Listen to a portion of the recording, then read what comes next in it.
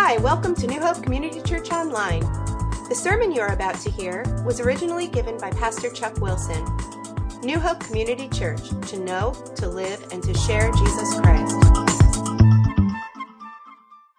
The title for today is Lessons from Lazarus, Part 2. And we're going to be in John 11, starting with verse 17 today. But to start off, somebody had sent me this a while ago, a story. I don't know if it's a joke or a story, but it's perfect for today. It says here, a couple from Minnesota decided to go to Florida for a long weekend to thaw out during the... I'm going to start this again. A couple from Minneapolis decided to go to Florida for a long weekend to thaw out during the particularly icy winter. They planned to stay at the same hotel where they spent their honeymoon 20 years earlier. Because both had jobs, they found it difficult coordinating their travel schedules. It was decided that the husband would fly to Florida on Thursday and his wife would follow him the next day. Upon arriving, as planned, the husband checked into a hotel. In his room, there was a computer, so he decided to send his wife an email back in Minneapolis. However, he accidentally left out one letter in her address and sent the email without realizing his error. In Houston, a widow had just returned from her husband's funeral. The dearly departed was a minister of many years who had been called home to glory following a heart attack. The widow checked her email, expecting messages from relatives and friends. Upon reading the first message, she fainted. The widow's son rushed into the room and found his mother on the floor and saw the computer screen which read, "To my loving wife, subject, I've arrived." I know you are surprised to hear from me. They have computers here now, and you are allowed to send an email. I've just arrived and have been checked in. I see everything has been prepared for your arrival tomorrow. Looking forward to seeing you then. Hope your journey is as uneventful as mine was. P.S. Sure is hot down here.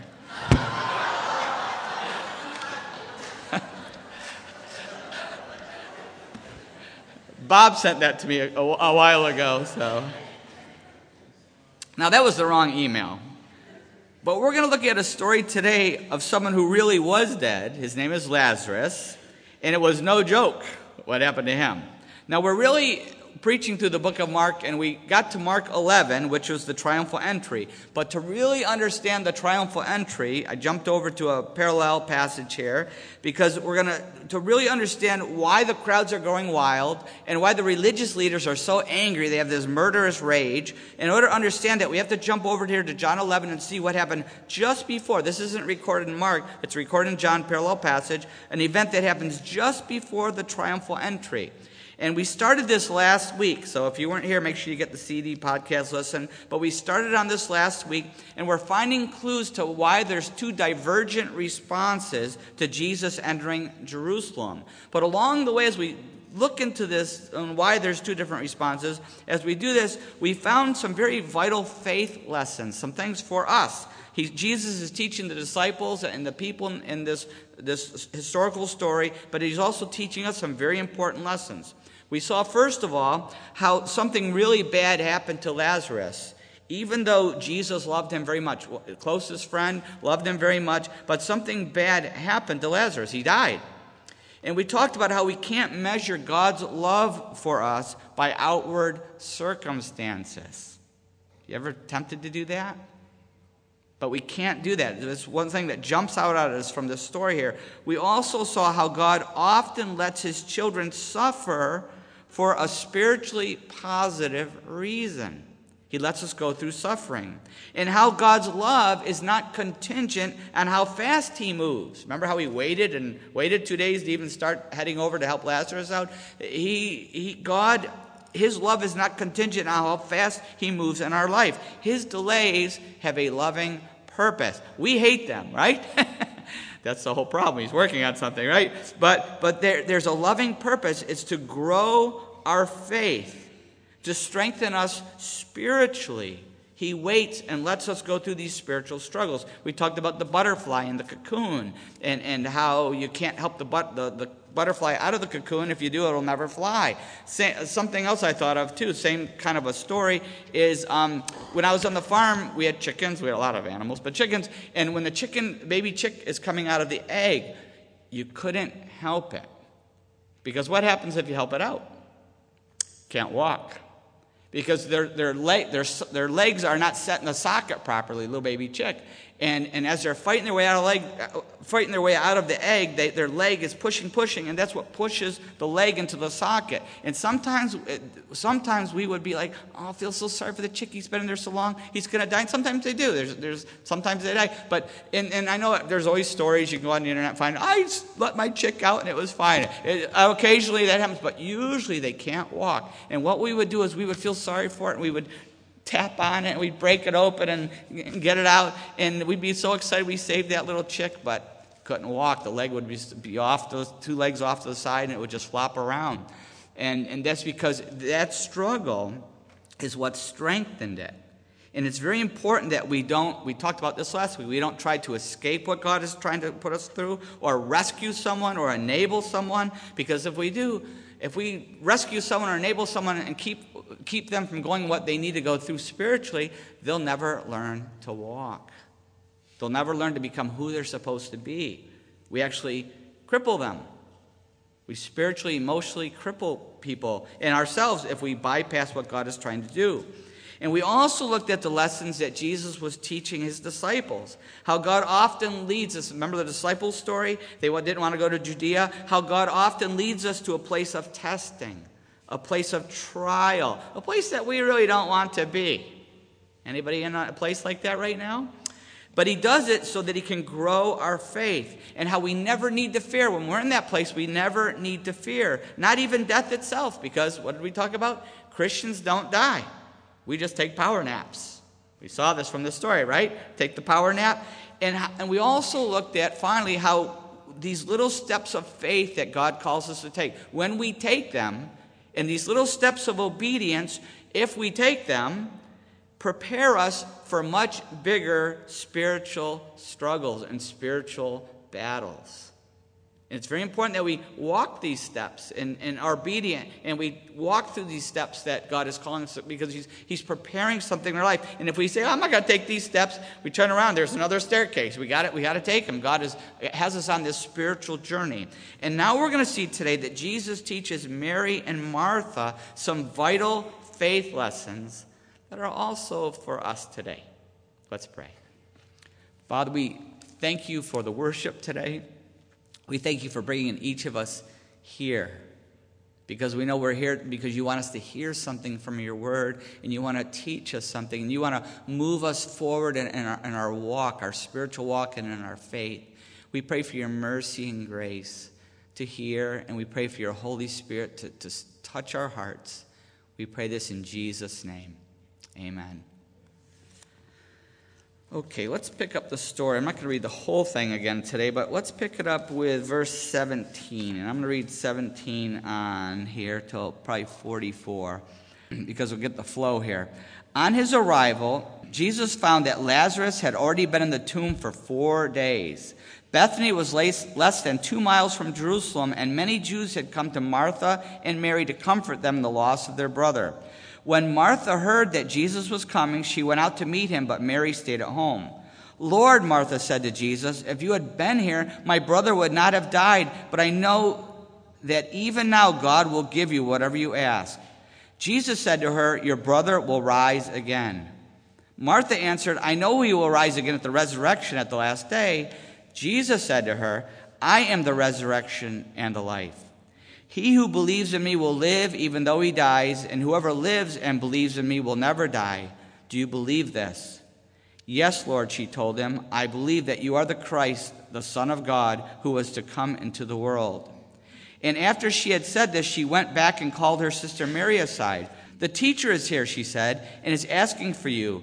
When Mary heard this, she got up quickly and went to him. Now Jesus had not yet entered the village, but was still at the place where Martha had met him. When the Jews who had been with Mary in the house, comforting her, noticed how quickly she got up and went out, they followed her, supposing she was going to the tomb to mourn there. When Mary reached the place where Jesus was and saw him, she fell at his feet and said, "Lord, if you had been here, my brother would not have died." When Jesus saw her weeping, and the Jews who had come along with her also weeping, he was deeply moved in spirit and troubled. "Where have you laid him?" he asked. "Come and see, Lord," they replied. Jesus wept. Then the Jews said, "See how he loved him." But some of them said, "Could not he who opened the eyes of the blind man have kept this man from dying?" Jesus, once more deeply moved, came to the tomb. It was a cave with a stone laid across the entrance. "Take away the stone," he said. "But Lord," said Martha, the sister of the dead man, "by this time there's a bad odor, for he has been there 4 days." Then Jesus said, "Did I not tell you that if you believed, you would see the glory of God?" So they took away the stone. Then Jesus looked up and said, "Father, I thank you that you have heard me. I knew that you always hear me, but I said this for the benefit of the people standing here, that they may believe that you sent me." When he had said this, Jesus called in a loud voice, "Lazarus, come out." The dead man came out, his hands and feet wrapped with strips of linen and a cloth around his face. Jesus said to them, "Take off the grave clothes and let them go." I'm just going to read one more verse because I'm going to refer to it. Therefore, many of the Jews who had come to visit Mary and had seen what Jesus did put their faith in him. We're going to hit that next week, but verse 45 I'm going to mention. So, there's something very easy to miss in the excitement of this passage. I mean, what's the focus of this? Jesus raises Lazarus from the dead, right? Wild, and 4 days, and there's a reason for the delay. Wait till we hear that next week. We're going to hit that next week. But the excitement of seeing Lazarus raised from the dead, that's all we can focus on. But if we do that, we miss a very amazing thing that Jesus does to bring Mary and Martha to a deeper faith. We miss a very important lesson that he uses to bring them to deeper faith, and it's also for us too. Many of you have heard of the book, The 5 Love Languages, right? 5 Love Languages, and it's a must-read for everybody, especially every marriage, but everybody, parents, everybody. But the 5 love languages, there's 5 different main love languages that we all speak and seek. Let me see if I get them all right. One is time. One is touch. One is, help me, gifts, gift giving, words of affirmation, acts of service. Thank you. Those are the 5 love languages, and all of us fall into that category. Some of us need more than one, but we all have one real important love language, and the only way that we feel love is when someone speaks that language to us. Yeah, say if we're married, our spouse, they could, if our love language is time and they're giving us gifts, it doesn't mean anything. I mean, it means something, but not what we really want is time. Same with your kids. If your kids really need time and you're giving them gifts, it doesn't mean much to them. We have to figure out what everybody's love language is, and that's the language we have to speak. And it's hard because it's often not our natural thing. We naturally do what comes easy to us, what our love language is. That's what we give out. But we have to learn to see what other people's love language is and speak that language, okay? So, having said all that, if you want to make sure your kids or your spouse or your friends or anyone that if you want to make sure someone feels loved, it's important to speak their love language. Jesus speaks our love language. He proves his love to us all the time, but there's a lot more than 5. There's 7.3 billion love languages that Jesus speaks. Because everybody is unique in a different way. We're all unique. We have a different life place that we're in and a different personality. And so not only does he have to know the 5 love languages, but he has to know 7.3 billion love languages because we're all so unique. But he speaks our love language, and this is important to start watching how he does this in our life. He knows how to speak our love language. He speaks it because he wants to prove his love to us. So that when he does put us in trying situations, the trials that are going to refine us and make us golden spiritually, that we will trust him. Think of what in our life, God, how he speaks our love language.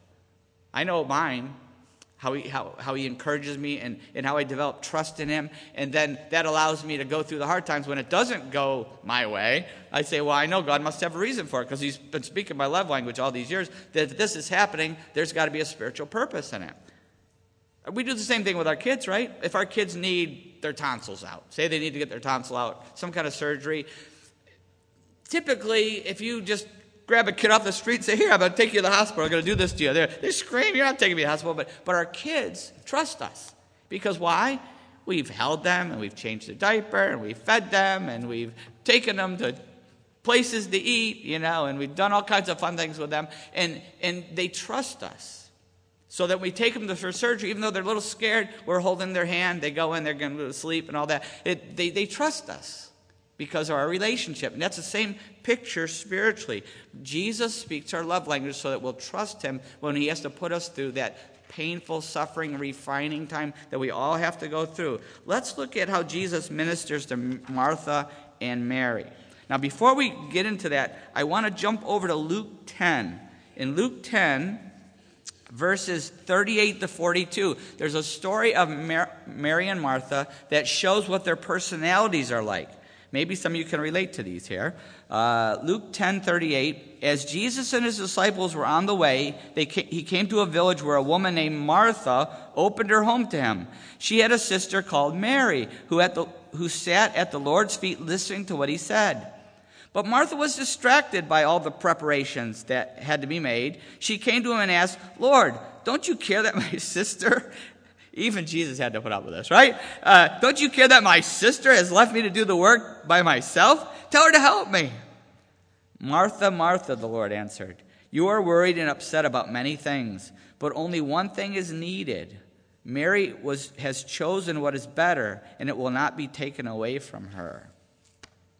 So we see that Martha, before we even get over here to John chapter 11, we see that Martha is a doer, right? She's a doer. Any doers here? She's goal-orientated. She's got to get this done. Mary is relational. And Jesus uses this to teach a spiritual lesson. But having said that, that doesn't mean that Martha is bad or Mary is better. That's not the point. Just spiritually, there's a time to sit at Jesus' feet. That's what he's trying to stress here. But both are very, very important, aren't they? If we just have relational people, we have relational people out there talking in the lobby, and that's great. They're handing out bulletins and talking, and I love it. But there's also people that do things, And if you only have people that talk and nobody does anything, nothing's going to get done, right?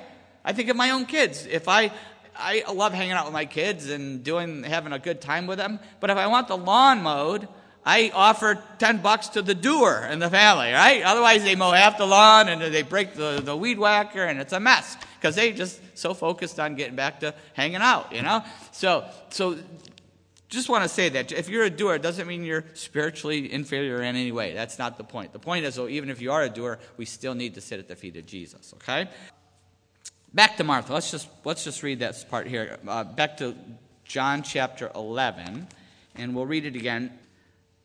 Verse 17, on his arrival, Jesus found that Lazarus had already been in the tomb for 4 days. Bethany was less than 2 miles from Jerusalem, and many Jews had come to Martha and Mary to comfort them in the loss of their brother. When Martha heard that Jesus was coming, she went out to meet him, but Mary stayed at home. Lord, Martha said to Jesus, if you had been here, my brother would not have died, but I know that even now the Lord will give you whatever you ask. Jesus said to her, your brother will rise again. Martha answered, I know he will rise again in the resurrection at the last day. Jesus said to her, I am the resurrection and the life. He who believes in me will live even though he dies, and whoever lives and believes in me will never die. Do you believe this? Yes, Lord, she told him, I believe that you are the Christ, the Son of God, who was to come into the world. Once again, Martha is a doer. What does she say? Jesus, you could have done something, right? You could have done something. She's that real go-getter. She likes to make things happen. Some people like to make things happen. Some people watch things happening, and some people wonder what happened, right? So she is the one who makes things happen. And why, if everyone is just sitting around, she just talking, that's torture to Martha. Right? They're just all sitting around talking. That's torturous. Let's do something. Let's get this meeting started. Right? She's impulsive. She speaks her mind. Maybe you know somebody like this. Luke 10, we already read it. She gets a bad rap. The bad rap is that Martha's too busy for Jesus. But like Thomas, remember we talked about Thomas having the twin a few weeks ago? She has a twin too. Don't just put her in the box, Martha's too busy and spiritually unfair. That's not, she has a twin. Let's look at her twin here, verse 21. Lord, Martha said to Jesus, if you had been here, my brother would not have died. But I know that even now, God will give you whatever you ask. Even now. Even now. No one had ever asked Jesus to raise somebody from the dead before. He had done it, but no one had ever asked him to. They had asked him to heal the sick and cast out the demon. No one had ever asked him to raise somebody from the dead before. What does that show she has? Faith. That's faith. Now, she did waver at the tomb. We read that. She wavered at the tomb. We're going to see that next week. But who wouldn't waver at the tomb? It's still amazing faith. And how does Jesus meet her need? How does he meet her need? Look what he says to her. Your brother will rise again. What is he really saying? I can do it. I will do it. He's telling her he's going to do this, right? And a doer, and this is what's important to understand. Speaking the love language here for her. A doer will keep doing as long as you give them assurance and hope. Because they want to know, why am I doing this? Right? A lot of doers out there know what I'm talking about. Why am I doing this? You just have to have a reason for it. You have to have assurance that it's making a difference. And that's what he was giving to Martha. They've done experiments. I hope nobody does this at home. But with mice, swimming mice. If you take a mouse and you drop it in a bucket of water, don't do it. But if you do, it will swim for about 2 minutes. And at the end of 2 minutes, it will go under the water and drown. But as that mouse is going underwater, if you take that mouse by the tail, if you take that mouse and you pull it out of the water, just for a couple seconds, let it get its breath, let it breathe, let it get its breath, and you pull it out and you drop it back in the bucket, guess how long it will swim? 15 minutes. 15 minutes. Why? Hope. You've just given that mouse hope. Exactly. You've given the mouse hope, and it will keep on going. And that's why Jesus, that's what he gave to Martha. He gave her hope. He knows exactly what we need. You know, I'll preach on a Sunday, and I'll preach a passage, and someone will come up and say, wow, the Holy Spirit was speaking right to me. I felt like you're just talking to me. The Holy Spirit was speaking through the Word, and this is what he told me. I'll say, wow, that's awesome. I didn't even say any of that stuff, but this is what the Holy Spirit said to them. Someone else will come up to me, same sermon, and say, this is what the Holy Spirit was telling me. It's something totally different. Because the Holy Spirit takes the Word and applies it to our hearts and lives in exactly the way we need it to be. As we hear the words quoted and preached on. That's what God does. He speaks exactly what we need. And that's what he did with Martha here. And now that Jesus has spoken her love language, he's reassured her of his love, right? He follows up with a spiritual lesson for Martha and for us. Verse 25, the spiritual lesson. Now that he's assured her, he gives the lesson to her. Jesus said to her, I am the resurrection and the life. He who believes in me will live even though he dies. He says, I have the power. Something horrible has happened, but I have the power over life and death. You don't have to be afraid of death. You don't have to be like those who don't know Christ.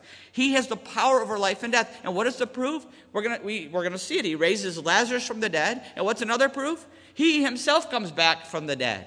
That's his proof that he has power over life and death. And notice something. He doesn't say, I can give life. He says, I am the resurrection. I am the life. He doesn't say, I can give life and resurrection. He says, that's what I am. I am. Interesting, where he comes up in the book of John, there's many great I am statements. And he gets this from, guess where? Exodus, yes, Exodus 3. In Exodus 3, starting with verse 13, he's actually quoting something. Moses said to God, "Suppose I go to the Israelites and say to them, 'God of your fathers has sent me to you,' and they ask me, 'What is his name?' Then what shall I tell them?" God said to Moses, "I am who I am.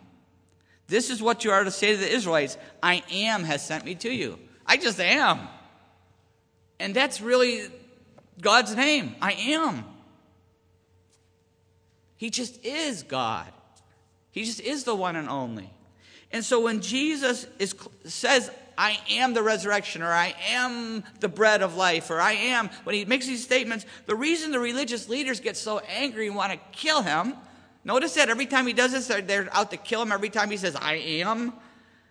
They knew what he was saying. He was claiming to be divine. He was claiming to be God, and that's what she confessed there, right? "I am the resurrection and the life. He who believes in me will live even though he dies." A spiritual lesson. If we believe in Jesus, we will live even if we die. Pepsi. When Pepsi went into Thailand some years ago, they had the slogan in the USA that they just took and translated into Thai over there. Remember, "Come alive, you are in the Pepsi generation." Remember that? Some of you probably can still sing it, right? "Come alive, you're in the Pepsi generation." Well, they took that to Thailand. They introduced Pepsi. They're going to do great in there, except they were horrified to find out that when it was really translated into Thai, it says, "Pepsi brings your relatives back from the dead."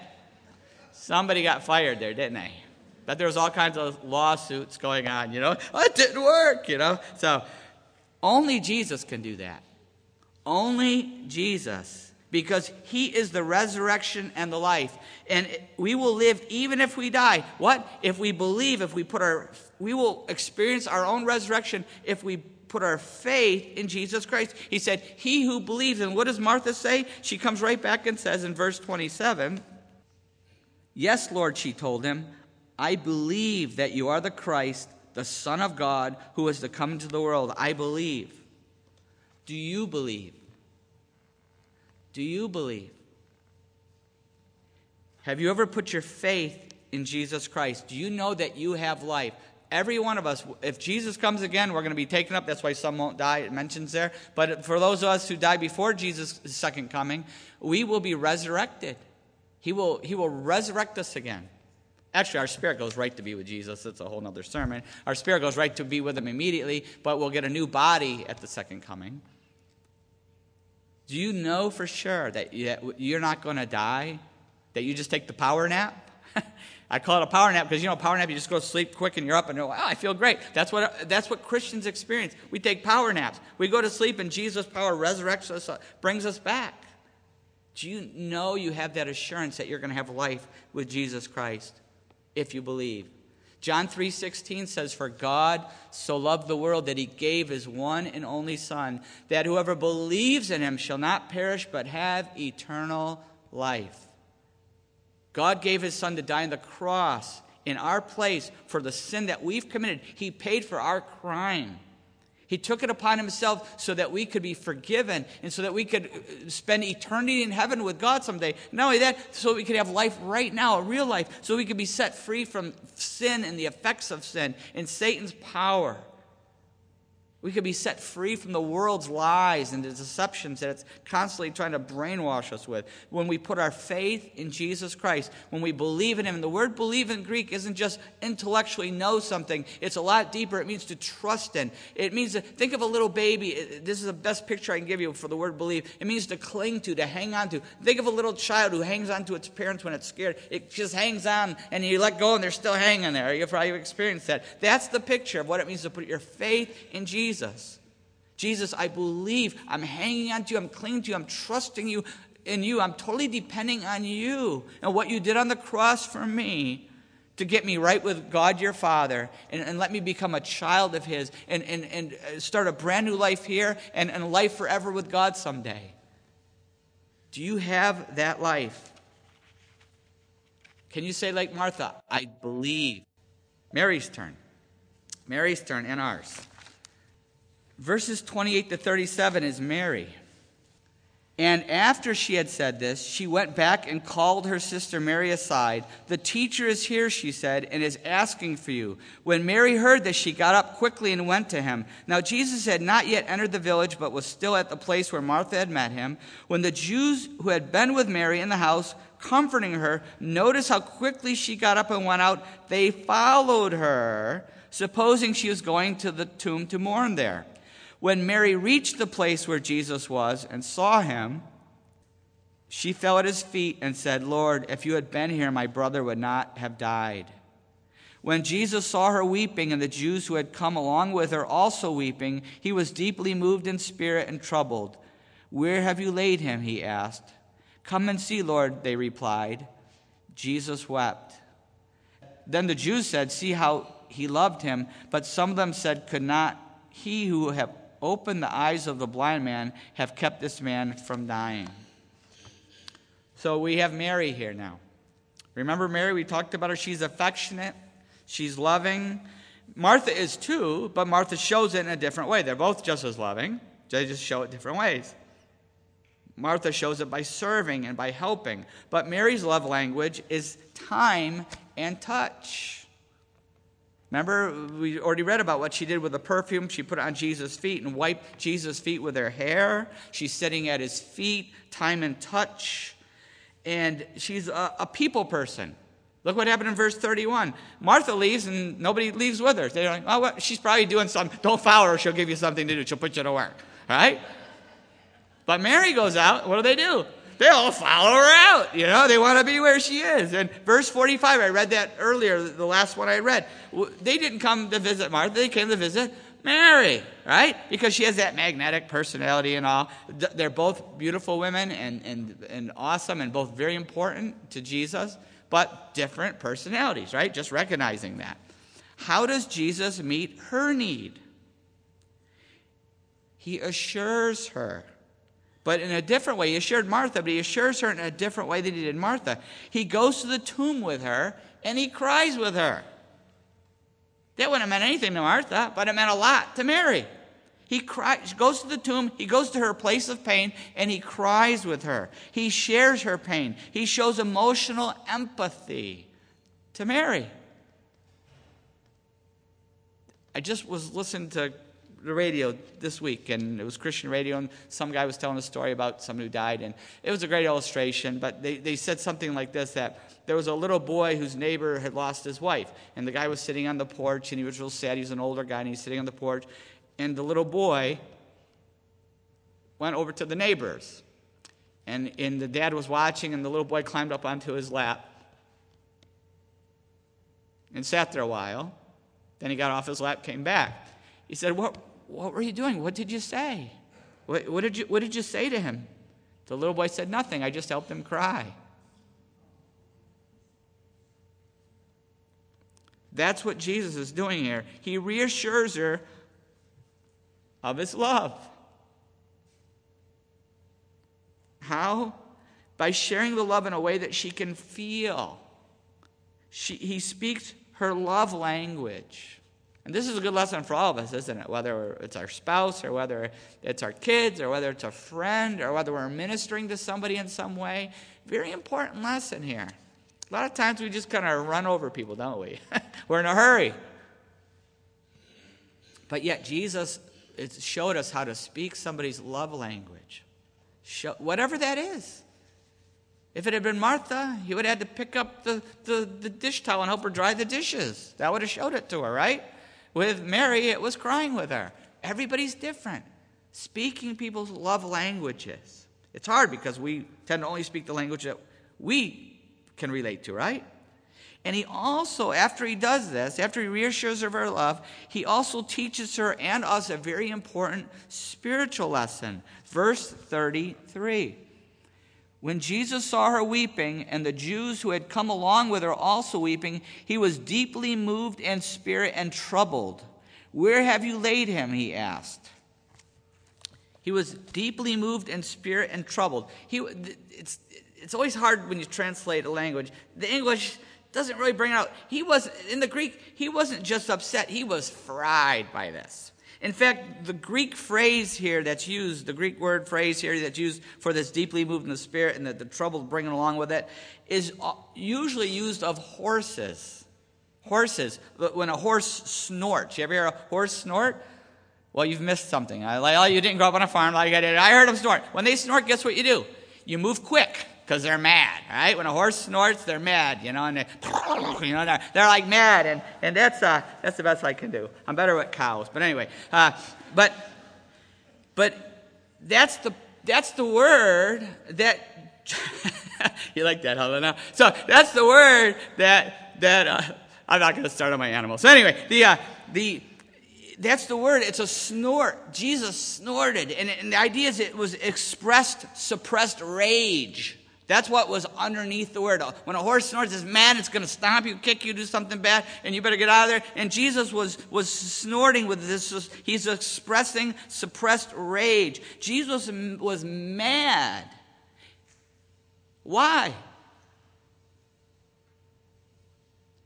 He was mad at the damage that sin had caused. He was mad to see the suffering that sin had inflicted on these people, his friends. He was mad to see Satan's work in the life of these people. He was angry. He expressed this suppressed rage. It made me think of, and I asked Patty if I could share this, it made me think of what happened with Nate Shiel in the accident. And right after the accident happened, and we didn't know what was going to happen, it was a real scary time, I went on the news sites. A lot of you did too. I Googled and I watched what happened and the people talking about it, and I read about it. And the rescue workers, the thing that happened with the rescuers, they were all deeply affected. It was like, I'll go home. They couldn't even function after this because of what they saw in the accident. They were so shook up. They were sad and mad at the same time. They were just really angry because this drunk driver had hit this young man and his wife. They were just really mad that this drunk driver, that the effect of his sin, what it had done to somebody. And that's a picture of what Jesus was like at the tomb. Sad and mad at the same time. Now, the Marines were just mad. They had to hide the guy in the hospital from the Marines that were coming in to see Nate, right? Brian was telling me they had to keep him away because the Marines were just mad. I was out for a walk this week, and I like to go early in the morning for walks and pray. That's my time. And I was walking, and it was almost the end of my walk. I was having this really peaceful prayer time, and I heard something as I was walking by one house. I heard this noise, this thrashing. I look over, and there was a deer hanging in their fence. They had one of these high fences, metal fences, and there was a deer hanging in there. I'm like, oh, you stupid deer. So I went over to, he was thrashing around. I said, I'm going to go get him out of there.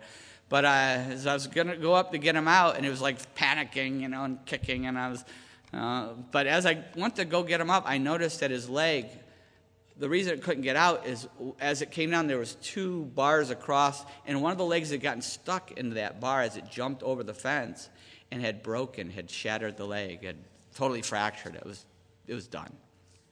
And I went, oh, because I knew it was painful, and I knew what it meant. That deer was dead. It's going to have to be put down. And I ended up, talking to somebody. They called the police, and they ended up having to come put it down. But the thing, as I was walking away, I was thinking, you know what? That deer could have eaten anywhere. There's woods all around these houses, everywhere. There's grass and bushes, there's everything. But it had to jump into the one place it shouldn't be, right? The one place that was dangerous, the one place that was destructive. And I was thinking, what a stupid, reminds me of somebody, me, all of us, right? Don't we do that? God says, don't jump here. It's sin. Why does he say it? Because it's going to hurt us. Not because we're going to have more fun. He's not trying to keep us out of where we're going to have a lot of fun. But he knows it's destructive. He knows it might look good, but in the end, it's going to destroy us. It's going to hurt us. It's going to steal our life. But we still decide to do that. And it's that same thing. That's what Jesus was upset about. And also in verse 35, it says, Jesus wept. Shortest verse of the Bible. Jesus wept. Jesus also cried. It's the shortest, but it's also one of the most powerful verses in the Bible. And then the word for crying here is not wailing hopelessly, but it actually means quiet weeping. Quiet weeping. That's what Jesus did at the tomb there. Why? Because he was sad, but he had hope. That's how Christians mourn, right? That's how we grieve. It's that hopeful crying. We miss the person, but we know they're with Jesus. And it's a different thing. Is it okay to cry? Yeah, real men do cry. Jesus cried. Don't ever apologize for crying, right? But why did he cry? They were tears of sympathy. Jesus is moved by our suffering. It breaks his heart. You understand? When we suffer, especially because of the sin, it breaks his heart. But even when it's for a good purpose, even when he allows us to go through suffering for a good purpose, because it's God's will, because it's necessary for our spiritual good, spiritual surgery, refining, we've talked about this many, many times, he still hurts with us. He still hurts with us. He's still interceding. Read Romans 8. He's still interceding for us. He's still right there with us. Hebrews 4. He's interceding for us. He's right there with us. He still feels that pain with us, even when he knows he has to take us there. I think of shots, when you take your kids for shots. I don't do that. Kim does. So when you take them for shots, they need that shot. And I know there's different views on inoculations and all that, but let's say it's something we all agree on. They need this shot to not get something worse, right? They need it, but yet it's going to hurt to get that shot, right? It's going to hurt, or think of any treatment, it's going to hurt to get that shot. So Kim takes them, I never do, and she takes them but some of them really freak out. They don't want that shot because they don't want that little pain. But she knows if I don't do it, it's going to be worse. So even though it's a good thing, she still hurts with them. In fact, one time I really remember hurting with them. She was pregnant with Joshua. It turned out to be Joshua. We didn't know who it was at the time. She's really close to have, time. She's about a month from delivering. And she took Ryan in for a shot. And Ryan didn't like shots. Ryan doesn't like any pain, right? And so he was fighting the doctor. He fights that, you're going to have to hold him down. So Kim's like, oh my gosh, he was only, 5 or whatever he was. She's holding him down, and the doctor's trying to give him a shot, and it was so difficult. She came home all wiped out. She says, I'm never going to take Ryan for a shot again. And what is that feeling? And she went into labor. She had Joshua because she was holding him. She had the baby early because she was fighting Ryan to not get a shot, right? She felt the pain. God feels the pain. He knows we have to go through it, but yet he feels that pain with us, that necessary pain. Maybe you're hurting this morning. How are we hurting? We're all hurting somehow. Maybe you've got some shocking news this week that nobody even knows about. Maybe you're facing a trial in your life. Maybe something that's going to really hurt. Maybe you're going through a crisis. Maybe there's a funeral on your horizon in some way. Do we realize that Jesus still loves us? That he still cares? That he cries? Do we realize that he will meet our every need? This is what we get from this story, that he will meet our every need, that he's speaking our love language. Even before we hit the hard times, he's constantly speaking our love language if we will listen. If we can get quiet long enough, if we can be in prayer, listening to him, if we can be in the Word and reading his Word, he is speaking our love language constantly, whatever that is. He's building that trust so that when he does have to put us through the painful thing, we won't kick and fight, but we'll accept it and we'll take it and we'll grow from it and we'll be purified and refined from it.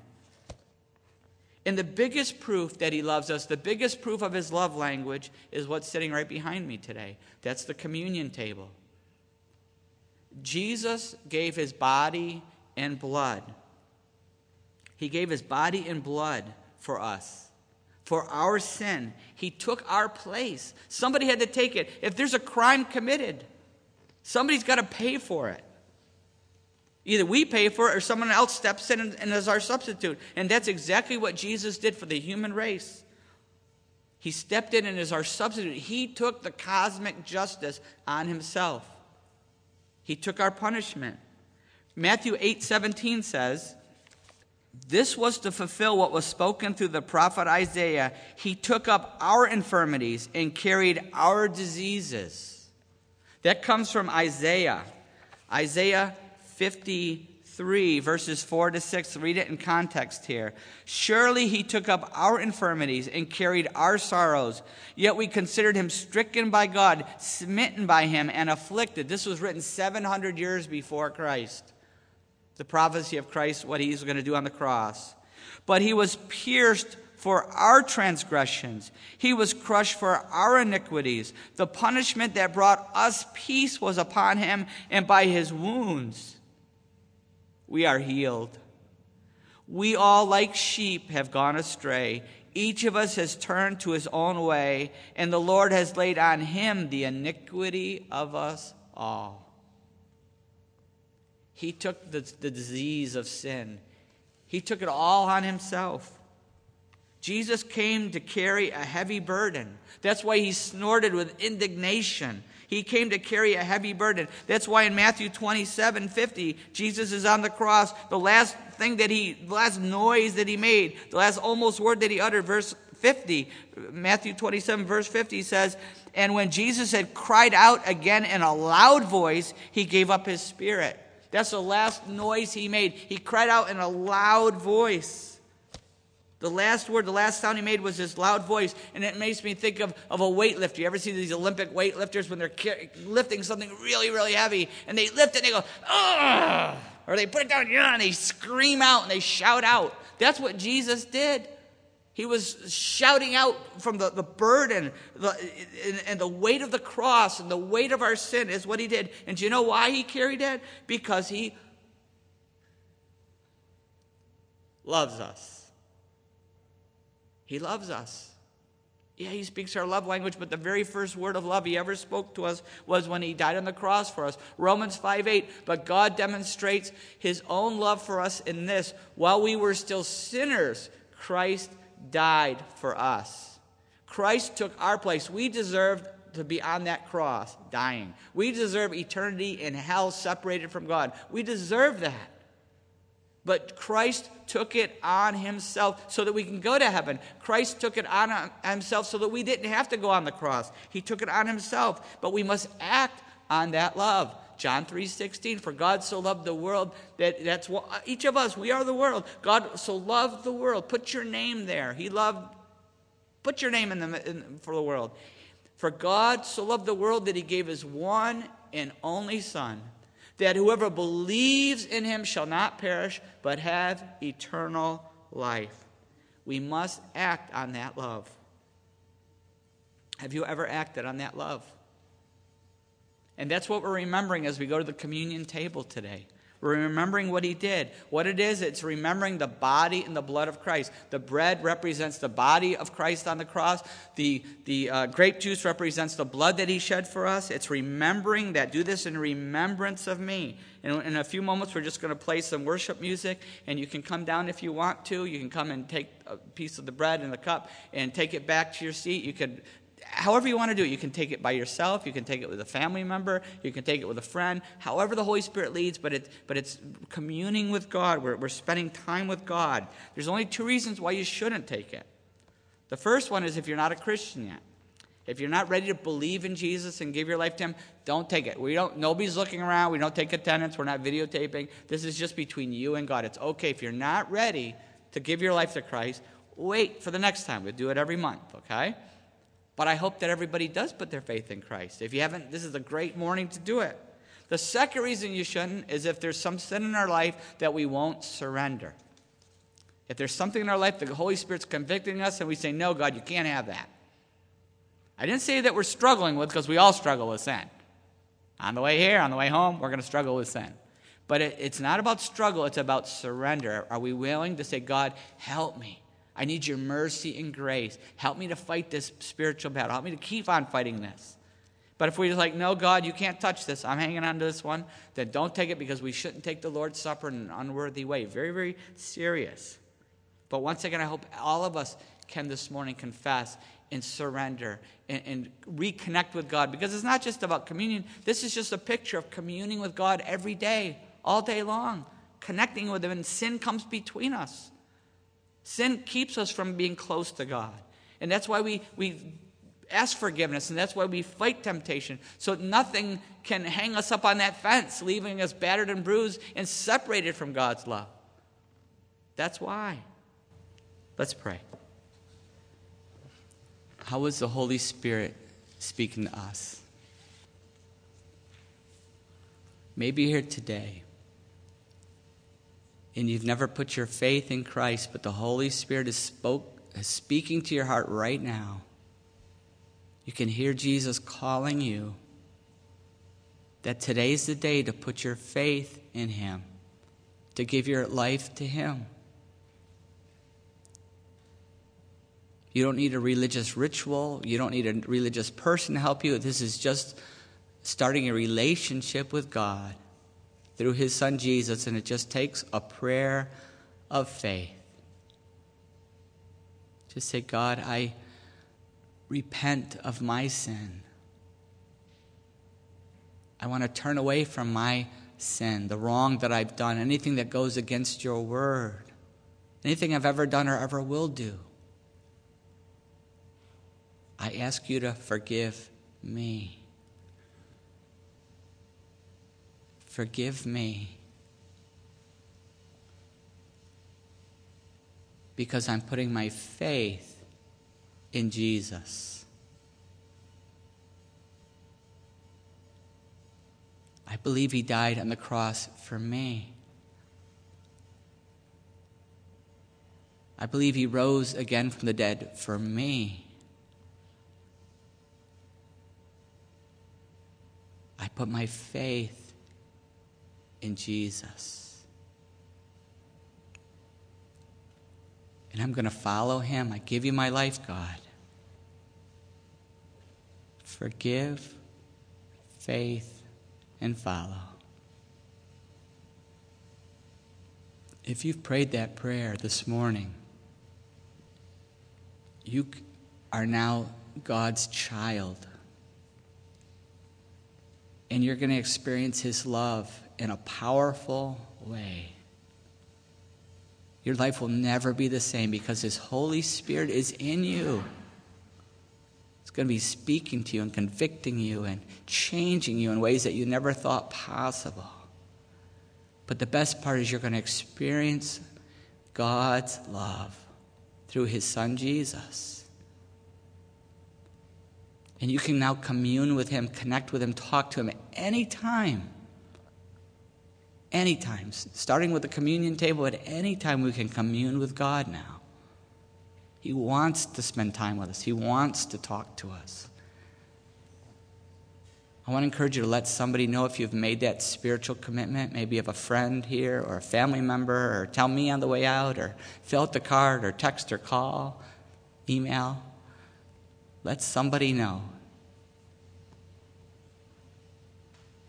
Because we'll be excited for you and help you grow in your new faith.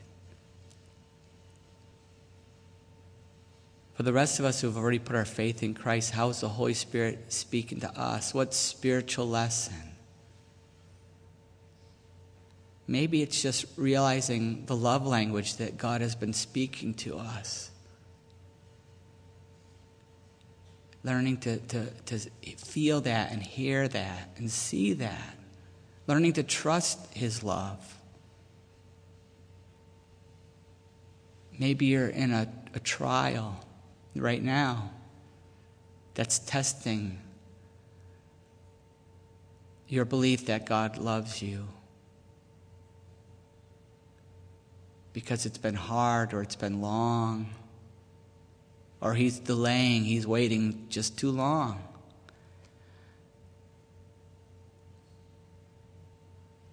Maybe today it's just